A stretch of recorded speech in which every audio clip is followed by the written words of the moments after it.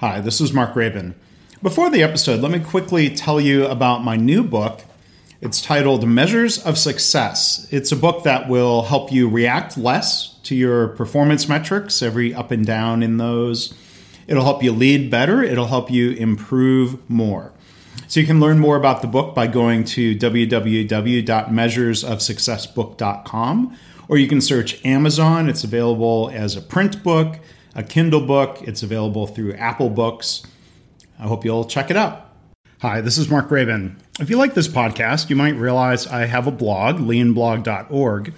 Did you also know that I have another podcast called Lean Blog Audio? And there I basically, occasionally, or as often as I can, I read audiobook-style versions of blog posts. So you can go to leanblog.org/audio or search in your favorite podcast place for Lean Blog Audio. I hope that'll give you something else that's food for thought, something else to help you in your lean journey. Welcome to the Lean Blog Podcast. Visit our website at www.leanblog.org. Now, here's your host, Mark Graben. Hi, everybody. This is Mark Graben. Welcome to episode 341 of the podcast. It is May 15th, 2019. I like every episode of the podcast, but I am particularly excited that I had a chance to talk with today's guest. He is Dr. Rob Hackett. He is an anesthesiologist in Sydney, Australia. And I've seen Rob's work in the news and on social media. He's been known around the world for his role in what's now called by some the Theater Cap Challenge. It's a method for improving communication and thereby improving patient safety and outcomes. And as we talk about today, Rob had the idea of writing his name and his role on his surgical cap with a Sharpie because this would be helpful in the operating room. Eventually, he and others have gotten printed caps made. You can see a picture of this if you go to leanblog.org/341. Now, I posted about Rob on LinkedIn. It spurred a ton of discussion. There have been more than 200,000 views. And as I wrote there, Rob has unfortunately been trolled, threatened, and bullied for this seemingly benign and obvious improvement idea, both in the workplace and online. It seems that it's interesting to see that outsiders to healthcare and those who are new to medicine seem to find an idea like this to be obviously helpful. They're not threatened by it. But those who have been in healthcare the longest seem to struggle most to accept it. So, even with all this, I appreciate Rob's perspective that those who oppose this idea, for whatever reason, probably aren't bad people. They just have a different view and probably some old habits or cognitive biases that they're stuck in. So, the interview here goes for over an hour. I think it's really interesting listening. One thing I'd like to do is produce a shorter audio piece that's more like an NPR news story. So maybe I'll end up publishing that here on the feed, and that becomes more shareable. There are a lot of sound bites that I'm going to share online in different ways. But if you go again to leanblog.org/341, there's a full transcript for this episode. You can find links to Rob's website, which is psnetwork.org. where you can search social media for hashtag Theater Cap Challenge. There are videos and all sorts of other things on the webpage. So as always, thanks for listening. If you'd like to hear past episodes about healthcare improvement and other topics, or if you'd like to subscribe, you can go to leancast.org. So we are joined today by, again, Dr. Rob Hackett. Rob, thank you so much for joining us. Thank you, Mark. Good morning from Australia. I appreciate you being up so early before your day's work to have the conversation here. Can you introduce yourself? Talk a little bit about your professional background, your career in medicine, just to kind of help set some perspective. Yep, Mark. I'm from the UK originally, near Liverpool. So grew up in the NHS. Studied medicine in Sheffield. Did my first year as a house officer in Sheffield in the UK, and then came over to Australia for what was supposed to be a year. That was back in '98. I met my now wife after about 2 weeks and ended up staying. So then started a career sort of in anaesthetics. at the start of 2000. And my work now is based around Sydney. I work in 8 different hospitals. One's a major public hospital in Sydney and 7 private hospitals of different sizes. I have no formal training whatsoever in ergonomics. I'm going to use the term ergonomics from now on, trying to avoid the term human factors. But my fascination for patient safety really started probably around 2008 after going to a very upsetting death of a young lady who happened to be the daughter of a theatre nurse. She'd had a baby herself 3 months earlier. She died from an air embolus from a central line being inserted, and everyone involved in her resuscitation sort of knew her personally. After an hour of trying, we never got her back. So it's a pretty high motivation and driver in my life. The other thing is, as a junior or as a fellow towards the end of my training, breaking down the door of a colleague who'd taken her own life as well, took an overdose of propofol. Those things motivate me. They drive me. They are certainly there in the background. Being exposed to some presentations by some people like Terry Fairbanks, who works for MedStar. He's a system safety expert, and he says the quickest way to become psychotic is to understand system safety and then go and work in healthcare. I can completely appreciate where he's coming from. And that was probably back in 2015. And since then, I've just been getting myself in more and more trouble. But at the same time, learning more about how to drive change in the industry, and I'm able to fall back on and interact with so many people from all over the world who are instilling me with new ideas and new thoughts. And I certainly feel that I can see a completely different way forward for healthcare, and we're really at an embryonic stage of it, a healthcare that does become a lot more efficient and works in the favour of our patients.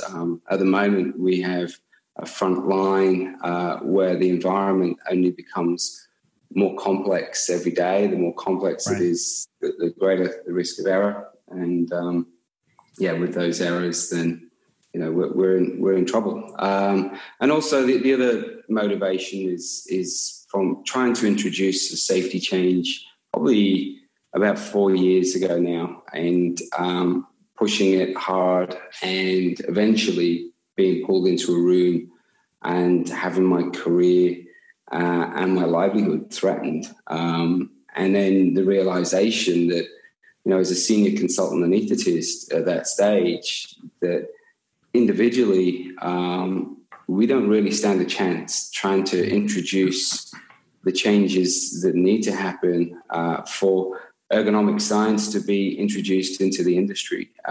So we really need to work together as a team of teams is where I'm coming at. Thanks, Mark. Yeah. So before talking about some of the solutions, and including the theater cap idea that you've had, can we talk a little bit about some of the causes? In the lean methodology, we try to make sure we understand the problem and the scope of the problem and the causes. But can you talk about, from the data and things that you've seen, some of the primary causes, and including miscommunication? How does that, what does that lead to? Okay, so there is good data that 70% of errors are due to communication problems. I suppose I tend to see things differently. I don't tend to look so much at what caused this issue. What I'm really looking at is how can we improve? And I just look at the environment that I'm in and look at the inefficiencies and the bad equipment and the poorly designed equipment, the poorly designed systems that surround us. how can we simplify those things? How can we standardize those things? We work in a highly policy-driven industry. Every hospital, even every department, seems to have. They may even have. Every department in every hospital may even have 5 or 6 revisions of the same policy document telling us how to do our jobs properly, and that is just insane. It's like driving around. And every town or every road that you drive down has a different set of road rules, and it's completely bonkers.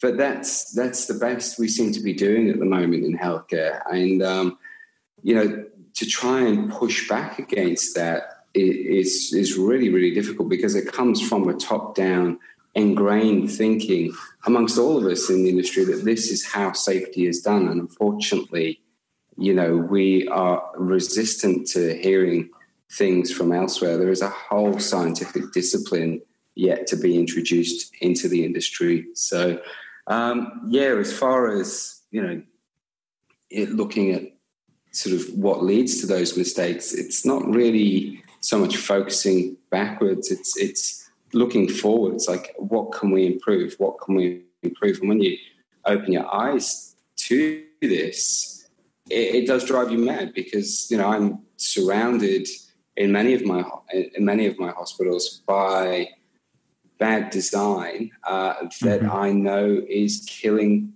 people. An example, and I take it to those levels, is the oxygen cylinders that we're currently utilizing in pretty much all the hospitals internationally. In the UK, there were 6 reported deaths and 400 near misses just because of the design of these oxygen cylinders. There's like 4 or 5 things that suggest to you that the oxygen cylinder is turned on. Even when it's actually turned off, you can even hear like a hiss of gas coming out of the cylinder, reassuring you that it's turned on when it's actually turned off. Yet we're well aware of this design issue, yet we do not have an industry that can remove that issue. In aviation, they've obviously just grounded some of the Boeing planes. These oxygen cylinders will have killed way more people than the Boeing planes, but we can't do anything about it and push on an individual level to try and change that. You will be taken out. So I think, we can, it's sad to hear, we can talk more about that more in the context of the theater caps. And so maybe we transition to that of the idea that you had, where the spark of it was. It's kind of a visual solution. So I'll put pictures on the blog post for the episode, but let's kind of walk through, I'll let you tell the story of what, this seemingly simple, really innovative practice is. Yeah. Well, it really was, obviously the ergonomics thinking, but it was really sparked by the event where, I was brought into this room trying to introduce another obvious safety change that, I actually sent out a survey. 48 out of 50 of my colleagues wanted that safety change. None of them were prepared to stand up and push for it. I found all the evidence, presented it in a cost-beneficial way, but it just wouldn't happen. And then I was brought into this room eventually, and the CEO of the hospital, the head of my department, and the head of critical care, for an hour. I had a support person there with me. I was suspicious that something like this might happen, so I'd luckily taken someone with me. For an hour, I was, attacked, verbally attacked. At one point, the head of critical care department looked me in the face, pointed at me, and he said, "I don't care who you are or what you do, but if you do anything like this again, you are out." And it's like, wow. And I walked out of that meeting and I thought, wow, this is a real worry. Here I am, a senior consultant anaesthetist, going to drive a change, obviously better for patient care, and they will go to these levels to maintain the status quo, what do you do? And then it was like a year of deep thinking, deep learning, had to read more, find out more about myself. And there was a book that I always wanted to read, but never really wanted to read because of the title, Dale Carnegie's book, How to Win Friends and Influence People. It's an awful title to a book, but it just made a lot of sense. It's over 100 years old. There's a whole chapter in there on the importance of names. And it also dawned on me that we do have this checklist from Atul Gawande. It's very poorly performed in many hospitals. There is a tick box on there, and it's probably the most poorly performed part of the actual form, which says all staff members introduce themselves to one another by name and role. So, hospitals throughout the world will be ticking this box and the actual procedure's not performed. It's been brought into a culture that's not used to it.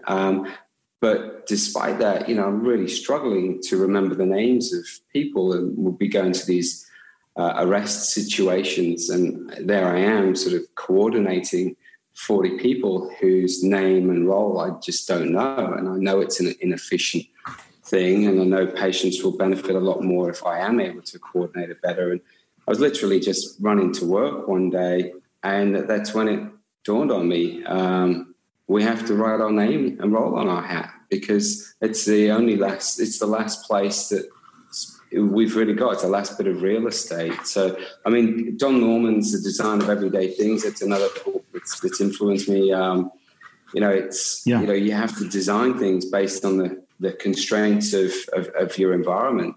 So the constraint of our environment in theatre is, that we cover our tops with sterile and warm gowns. Lanyards are put down tops. Any badges that are on your top, they just become covered up. So visually, the people that are around us everywhere, you can't see their name and role.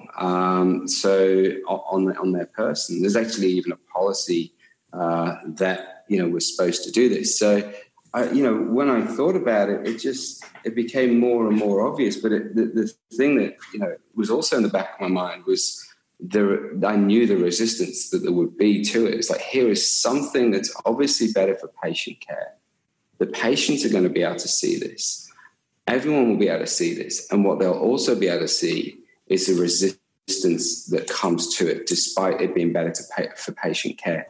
Patients will start to realize that healthcare is not aligned with their best interest, and it will be a huge advertisement for the safety movement and ergonomics in itself. And that is why, out of all the projects that push, I push this very, very strongly. I see it as a huge advertisement of a different way to go.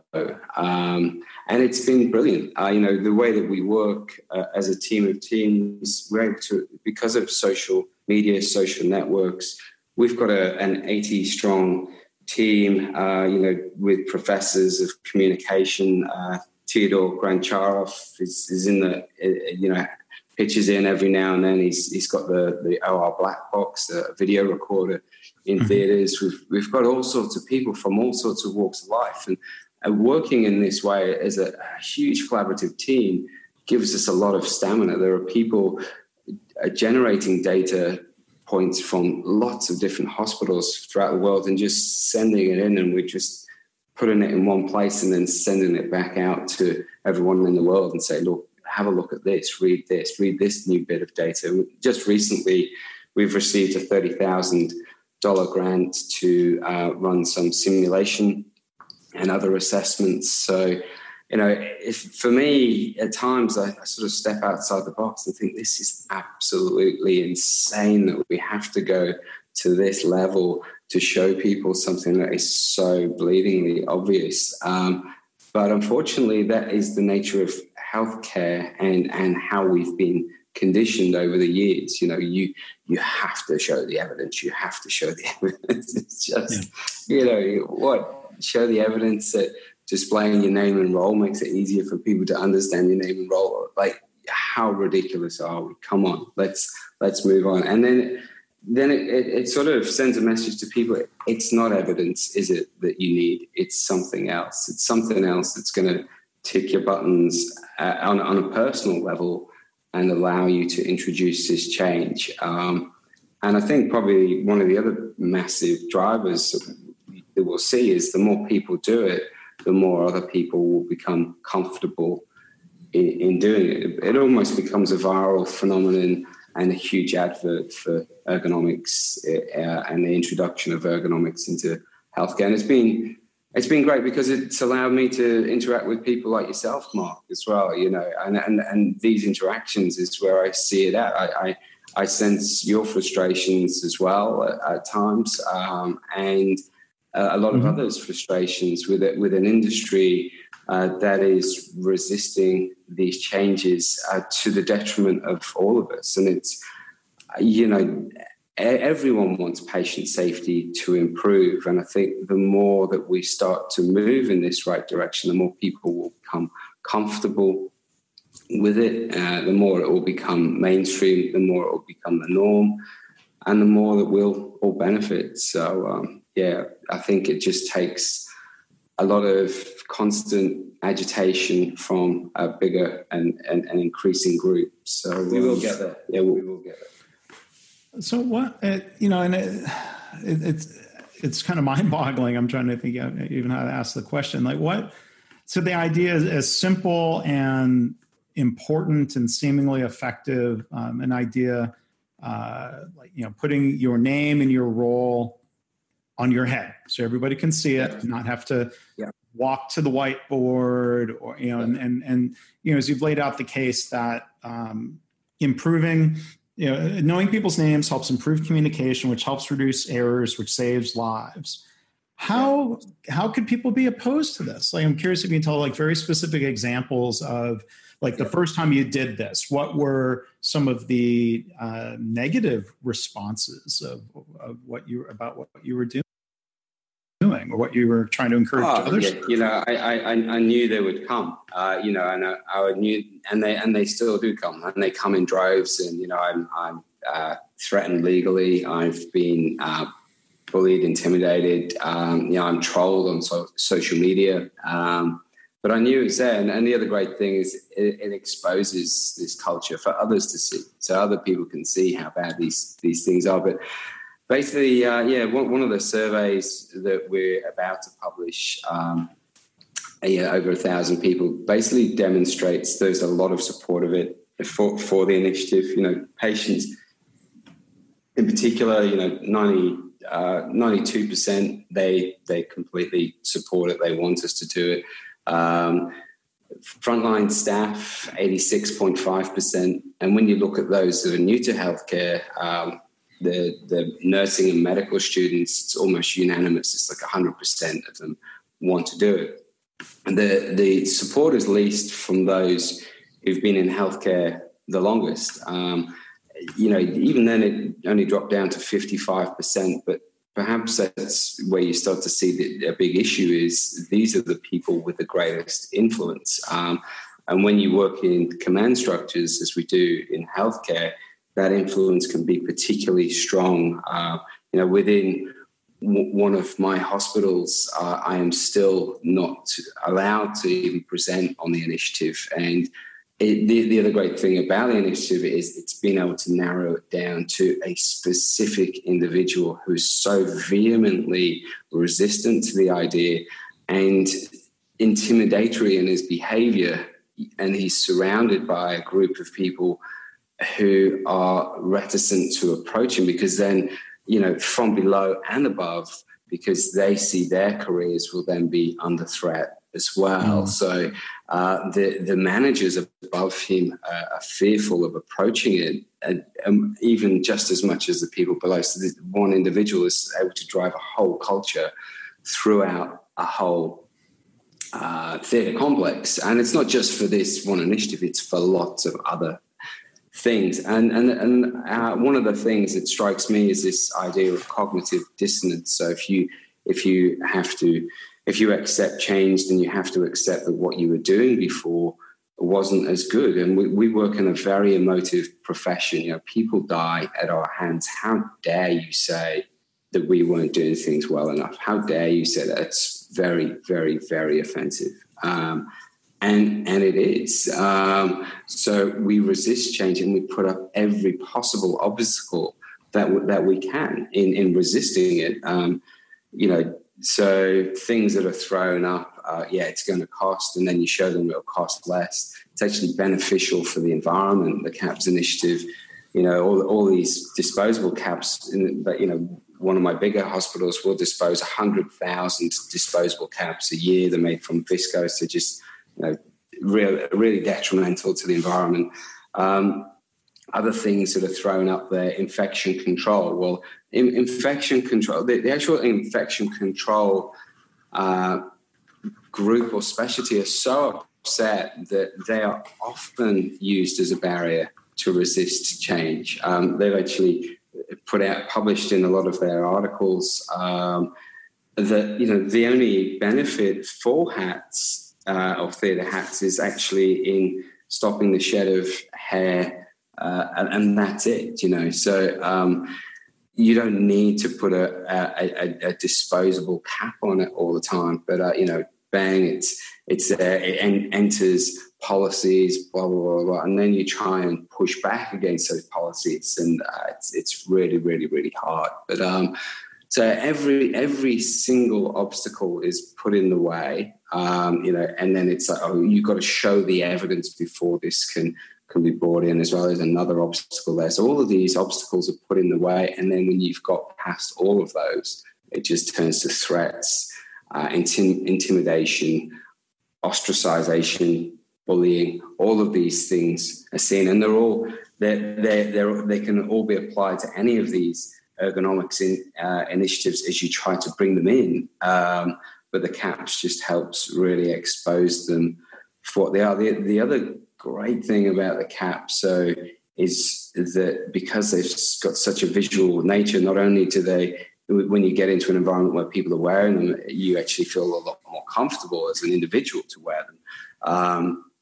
The other thing is it actually starts to expose those hospitals, those institutions that have a progressive, forward-thinking, patient-centered, patient-minded thinking.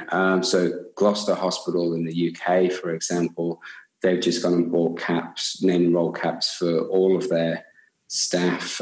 We're just working on a map at the moment as well of all the hospitals that have introduced the Theatre Cap Challenge initiative at some degree within their hospital.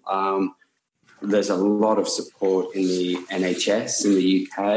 They've got a very sort of quality-driven, quality-minded sort of culture. And I think they may well lead the way on this, but it's also nice that some of my hospitals have started to take the initiative on as well. And I think, you know, it will just see more and more with time. And I do like this idea of impacting on institutions' reputation to help drive change. And I think that's really what we are ultimately going to have to do as a group, as a general public, and allow the public to know that the hospital that they're walking into has a patient-focused, patient-centered culture and thinking. And I think just as, you know, if you go to an Airbnb or if you get into an Uber, we're able to rate those. We need to look at this sort of idea of comparing hospitals and allowing frontline staff to have their input into comparing hospitals and everyone else as well. So the NHS has started doing this. They started to do this a bit in New South Wales as well, creating league tables. At the moment, they're fairly subjective league tables, but we can make them objective for each of these projects that we're trying to drive. We can look at every equipment type out there. We can look at and we can start to rate it much in the way, I'm not sure if in the US you do this, but in Australia and in the UK, they have energy efficiency ratings for all of the equipment or for fridges and domestic equipment. Yeah. But we can do something very similar collaboratively for all of the healthcare equipment that we interact with. How usable is this equipment? Now, I know in the US right now, a guy that works with Terry Fairbanks, Raj Ratwani, is going to Congress and presenting about the issues related to electronic health recording. He's put out a great video presenting on that as well. And they've started to grade how usable are the EHR systems, how well were they tested before they were brought to market. So the vast majority of the equipment and the systems that we're interfacing with hasn't been tested, not only not usability tested, but not even tested properly. I mean, at the very top, not only is it inept, but it's also corrupt. I mean, for those who haven't watched The Bleeding Edge yet, you've got to watch that. You can start to see documentary film. Yeah, the documentary. You can start to see how sinister things are at the very, very top. And it's bad. It is really, really bad. I started to realize this again myself probably about 3 or 4 years ago. I was actually called to speak to the Australian Commission, and they were the ones that started to reveal this to me. We have in Australia we have the TGA, which is your FDA equivalent, and in the UK they have the MHRA. They're all aligned and designed based on the FDA and work as the FDA do and just follow the FDA's lead. So I was trying to introduce some other obvious changes, and I said to the Australian guys at the Australian Commission, said, look, all of this seems to stop at the TGA. And they said, well, we're not surprised because they're completely funded by the companies that they're supposed to govern. And I glossed over what they said initially. And then I went back to look at it and thought, hang on, this is a real conflict of interest here. If we're trying to introduce safer equipment and safer systems and more usable equipment, then we need independent input into this. We can't be controlled by the companies, and unfortunately, that is what's going on right now. So, to give you an example, one of the antiseptic solutions, chlorhexidine, there's been a series of ongoing cases of patients having it injected inadvertently, people mistaking it for local anesthetic or saline or other colorless solutions because it's so poorly colored. But there are companies that make it very, very vividly colored. The companies that make it poorly colored, so there were two. I got in touch with them. One of them, met up with me. They try to understand what the issue was, and then they went, right, okay, we don't want to be involved in causing patient harm. We'll go back. Please do give us time. And they spend a year, and they managed to introduce a dye into their product so that we're less likely to inject it. They are still trying to get that product licensed, 3 years later through the TGA. In the meantime, another big company, like a big company, they just turned around and said, look, we don't care, we're TGA approved. It's just like, what? You don't care about this issue, and they don't, it's unless we make them care, they won't care. Unless we start to impact on the reputation of these big companies, unless we start to stop buying from these big companies who refuse to listen to the front line when we want to introduce patient safety solutions, then they will not change. So we need to force their hand, and we can do that collaboratively. And perhaps right now that is my biggest threat. Like, these people will come at me as well next. So watch this space. So, what I hear you saying is that the response or the if you will, resistance to the cap with name and role on it. It goes to deeper issues than that. You said earlier, if I heard you right, the people who speak out as being opposed to this simple innovation, or maybe exposing themselves as the people who are status quo defenders. And I'm curious, like, how much of that is just, power dynamics? As an engineer, it's hard for me to completely relate, but is it just that the more senior people just view improvement as a threat to their reputation that, maybe there is a fear of losing some control. Maybe there is a fear of doing things in a different way. We have to overcome that fear within them. None of these people are bad people. No one's bad. Mm-hmm. Everyone wants patient safety to improve. We just need to understand how we've been so heavily conditioned in these environments. Even this one individual who, in my own institution, has threatened legal action against me. He's not a bad person. He's highly, highly dedicated to healthcare. He's highly, highly dedicated to looking after patients. He's an amazing person. I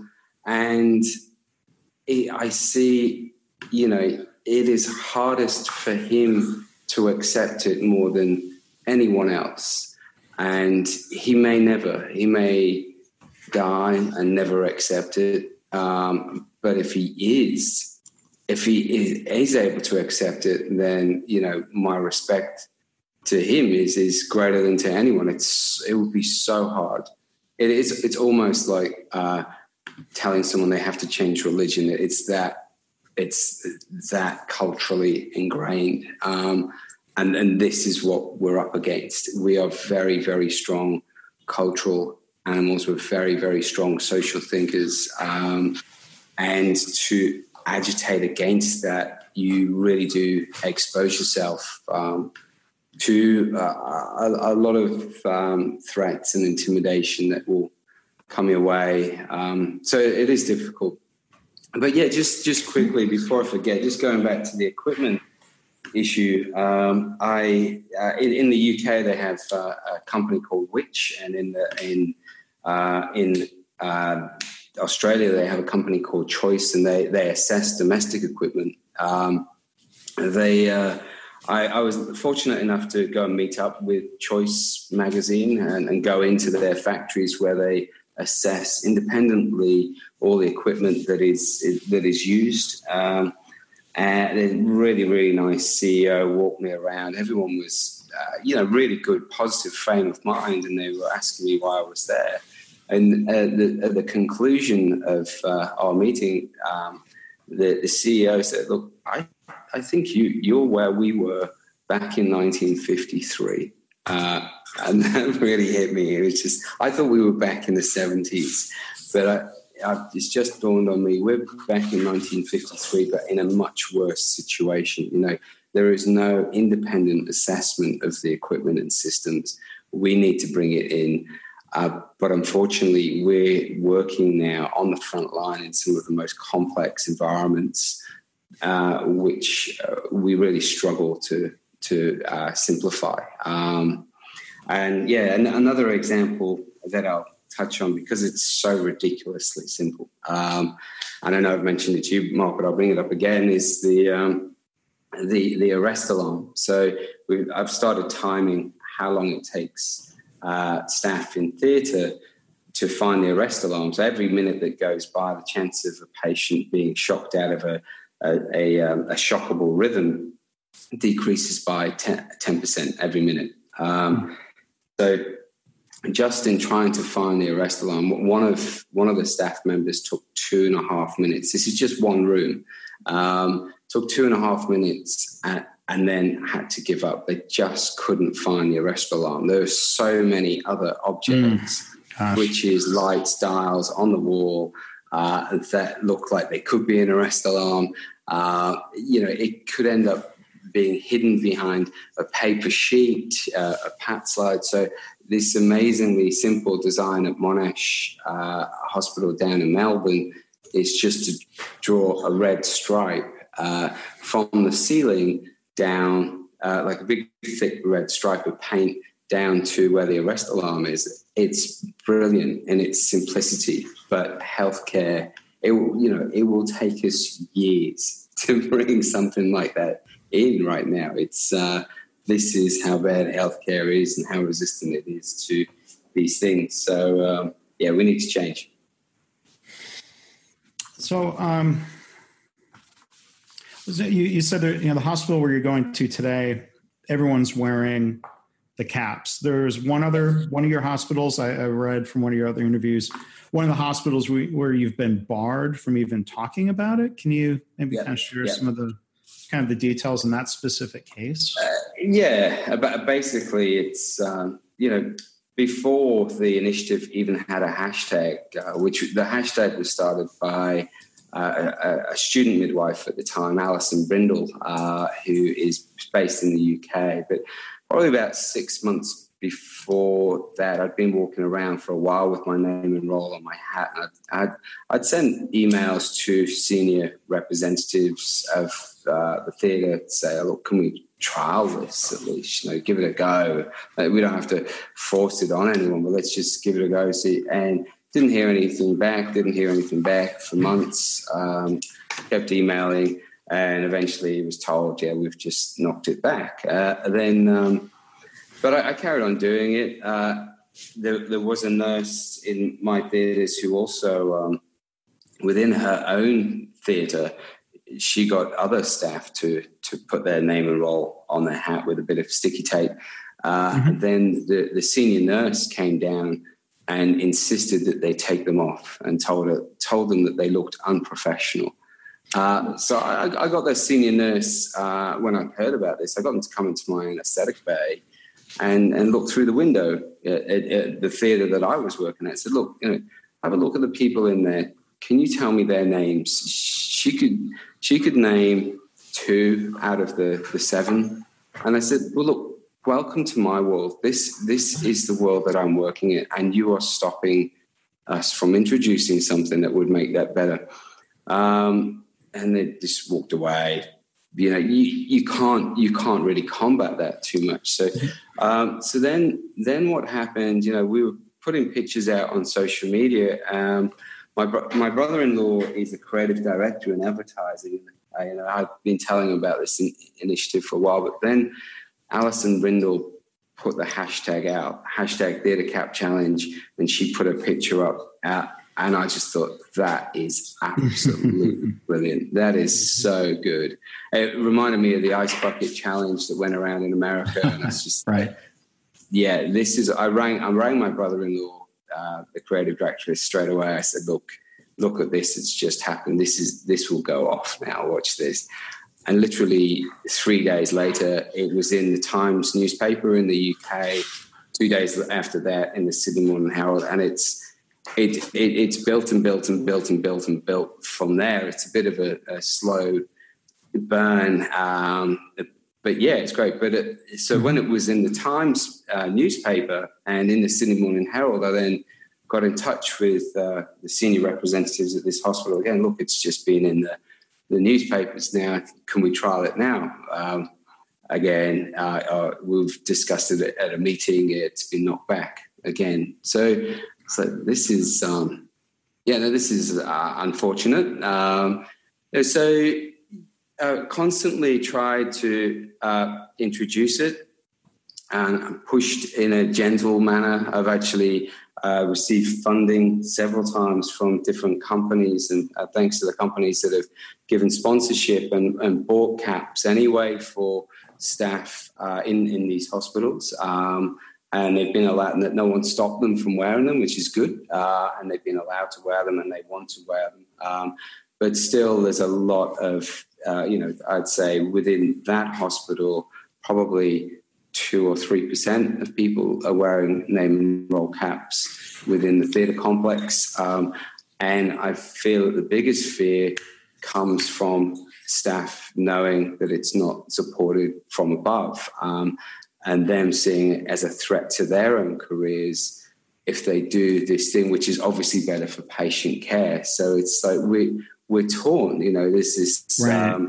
there's this what do they call a moral injury that is created from we're sort of slaves to at least three masters. One is our career and our family and our jobs. Another one is to our employees and to what our employees want, and another one is to doing what's best for our patients.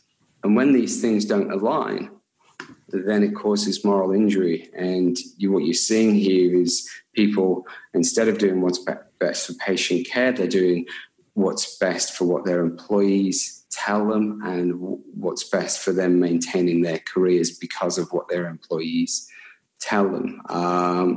So it's really, really difficult. And I've carried on pushing, and it's led to eventually me being threatened with legal action recently. But luckily, I do find myself in a very unique position in that, there has been this exposure. It becomes very hard now to threaten me or push me out of a hospital because of the exposure that it will generate.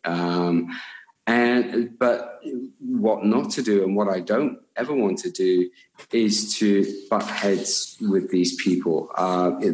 As I said, everyone wants the best for patient care. We've just had different ways that we've been conditioned. And I think the way forward comes through understanding the motivations behind their thinking.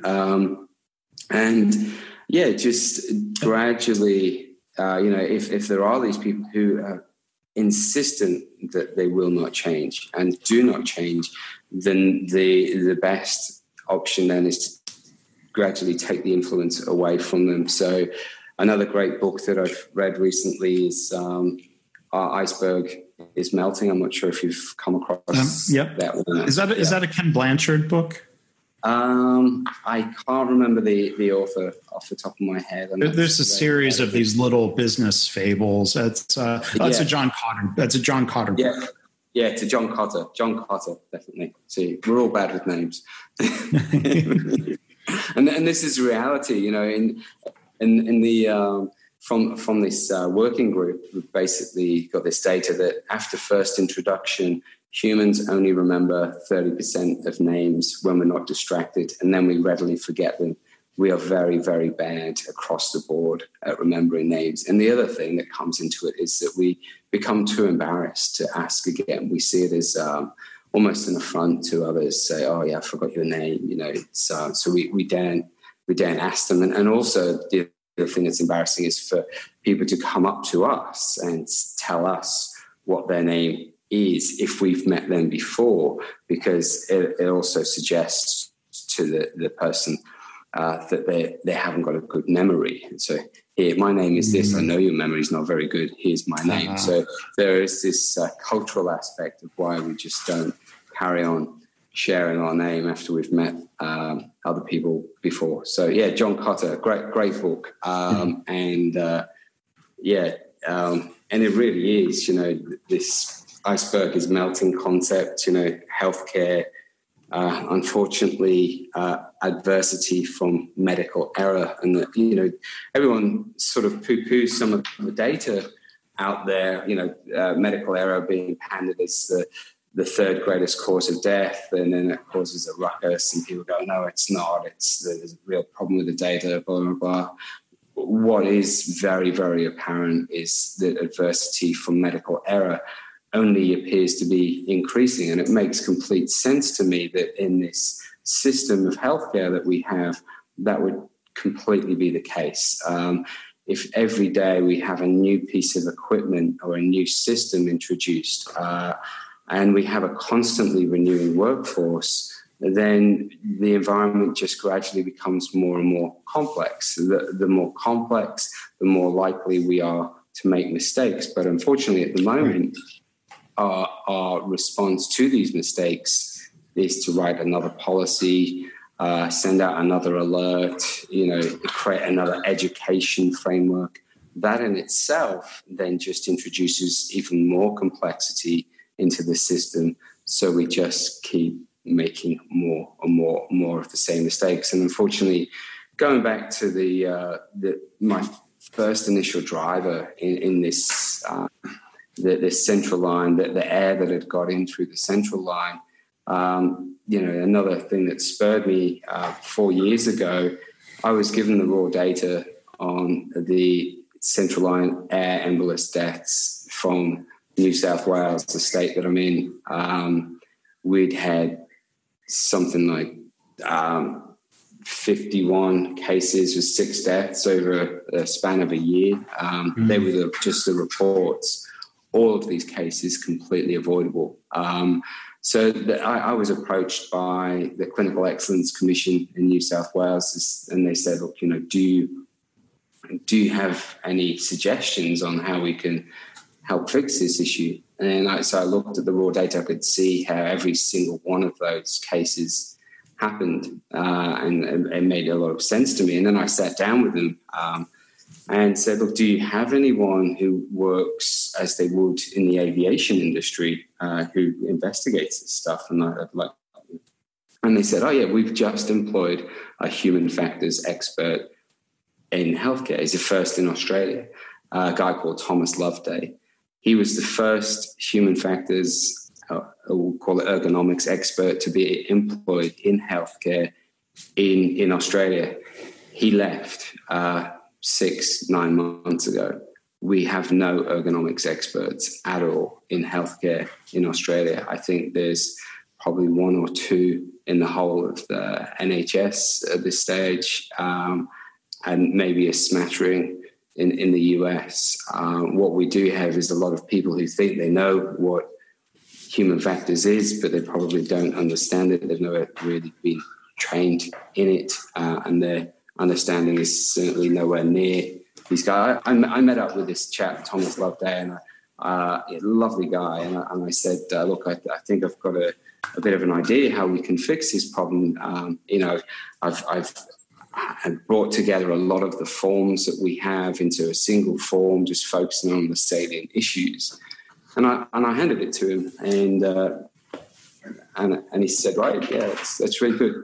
What you want to do is take that to the nurses on the wards who are going to be interacting with it and get them to tell you how it will fail. And that's when it hit me. It's like, oh, wow, these people think completely differently to us. What is it? What do they know that we don't know? And there is a lot that they know that we don't know. And really, that's what I've been learning about over the last few years. With the Clinical Excellence Commission, eventually they put out a clinical focus report. In fact, I presented this within one of my presentations just 2 weeks ago to the registrars. I said, look, who's seen this clinical focus report? There's a room of 30 people, 30 anaesthetists within New South Wales. None of them had, and I don't expect that any of them will have done. This was the pièce de résistance. This was how, the Clinical Excellence Commission was going to stop this issue. No one's even seen it. There is so much information out there. Writing another policy or writing another document isn't going to have any impact on the front line. Right. I subsequently met up with the people from the CEC. I said, look, it's a great document. You do realise it will have no impact. And they looked a bit upset when I told them that. 6 months later, I bumped into a few of the people from that group at the train station. And I said, look, how many more deaths have you had over the last 6 months? And they couldn't actually say it, but the lady on the platform just held up a hand and said 5. So they'd had another 5 deaths within that 6-month period after releasing the pièce de résistance of how they were going to stop the problem. And no criticism to them; these are great people. But the other issue we have in healthcare is that healthcare governance or healthcare governors as individuals, they have a very finite lifespan, they move from one job to the next. Within the first year, 30% will have moved to another role. Their average lifespan is 3 years. There is no organizational or very little organizational memory in healthcare governance. All of the people that were involved in releasing that document have now moved on. They're not involved in that project, but I've continued it on through the Patient Safe network. One thing that we did put out was a video and an animation video, a short one, and it just highlights the issue. And within that video, it says at least one person dies every day from this issue. And, from my reading and from the data that I've collected, I think it's actually worse. I think today, somewhere between 3 and 7 people will die from a central line embolus across the world. And every single one of those cases will be avoidable. And the simple interventions that we would be able to put in place to stop this, we still haven't put them in place. So, one of the presentations that I give talks about this. The second presentation uses one of the simple interventions and the resistance to it to explain resistance within the industry that we're seeing with the caps as well. And it's really sad. It's really, really, really sad. I work in an industry where I know people are dying because of our errors. And at the moment, we seem incapable of changing that.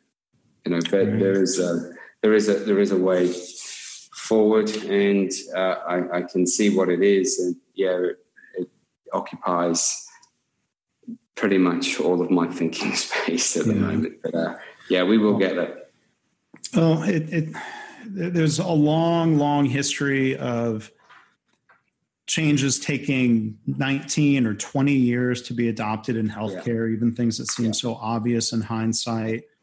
There's a lot of things that are discouraging. I feel the same way. One thing that's very encouraging is just scrolling through Twitter and the hashtag TheaterCap Challenge and seeing the smiling faces of people with their name and role on their hat. Here's one I'm scrolling through. It actually says Deborah Lee, Chief Executive. So good, good for her.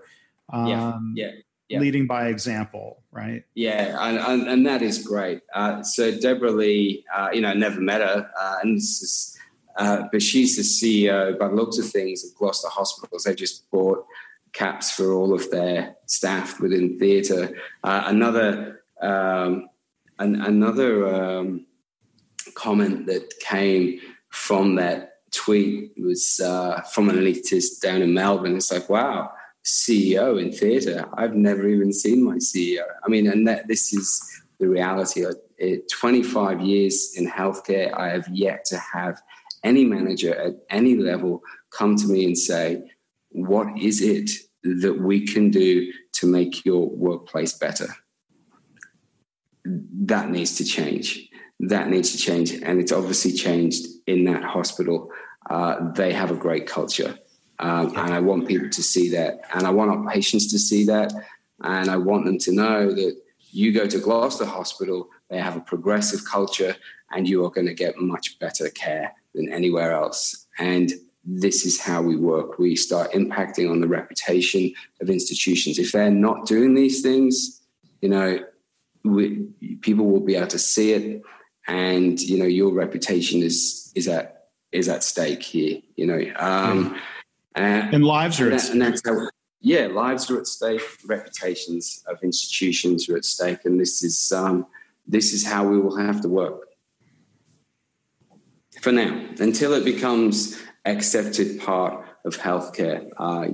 We will have to push quite aggressively and impact on hospitals' reputation until they bring ergonomics into place. Well, I appreciate that you're pushing. I know the world is pushing back on you a lot of ways, even trying to scroll through pictures of smiling faces with hats, I see the people pushing back. Yeah, the trolls that are out there. But this is what it's about. It's about exposing that negativity that exists out there.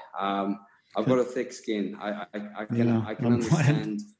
I can understand why these people are the way that they are, and I get that they're good people as well. And they're asking. They're good people, but my gosh, they're stuck. Hope we can help them. I mean, there's somebody pushing back, like, where's the evidence that proves this is a good idea? Well, where was the evidence that said not having the name on the caps was a good idea, right? Yeah. And the reality is we have a ton of evidence, and I push it on to these people, but they'll still say, oh, we need more. And I could exhaust them with evidence. It's so obviously better, and I have no fear that running simulation studies will not show that this is better for patient care. It's so ridiculously obvious, but it just exposes. We've been ingrained in an evidence-based,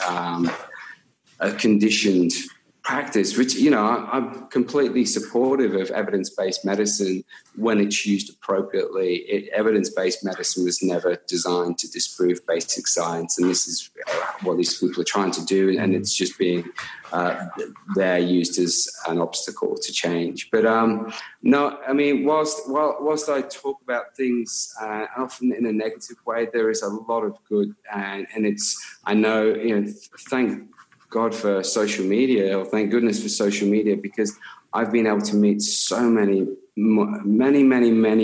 passionate people around the world who are, they're as passionate, if not more passionate than me, at driving this, and being able to connect with them and help drive this further and further is just brilliant. It's it will change. And, if we didn't have the internet, then we wouldn't be able to change healthcare in the way that we're about to. So,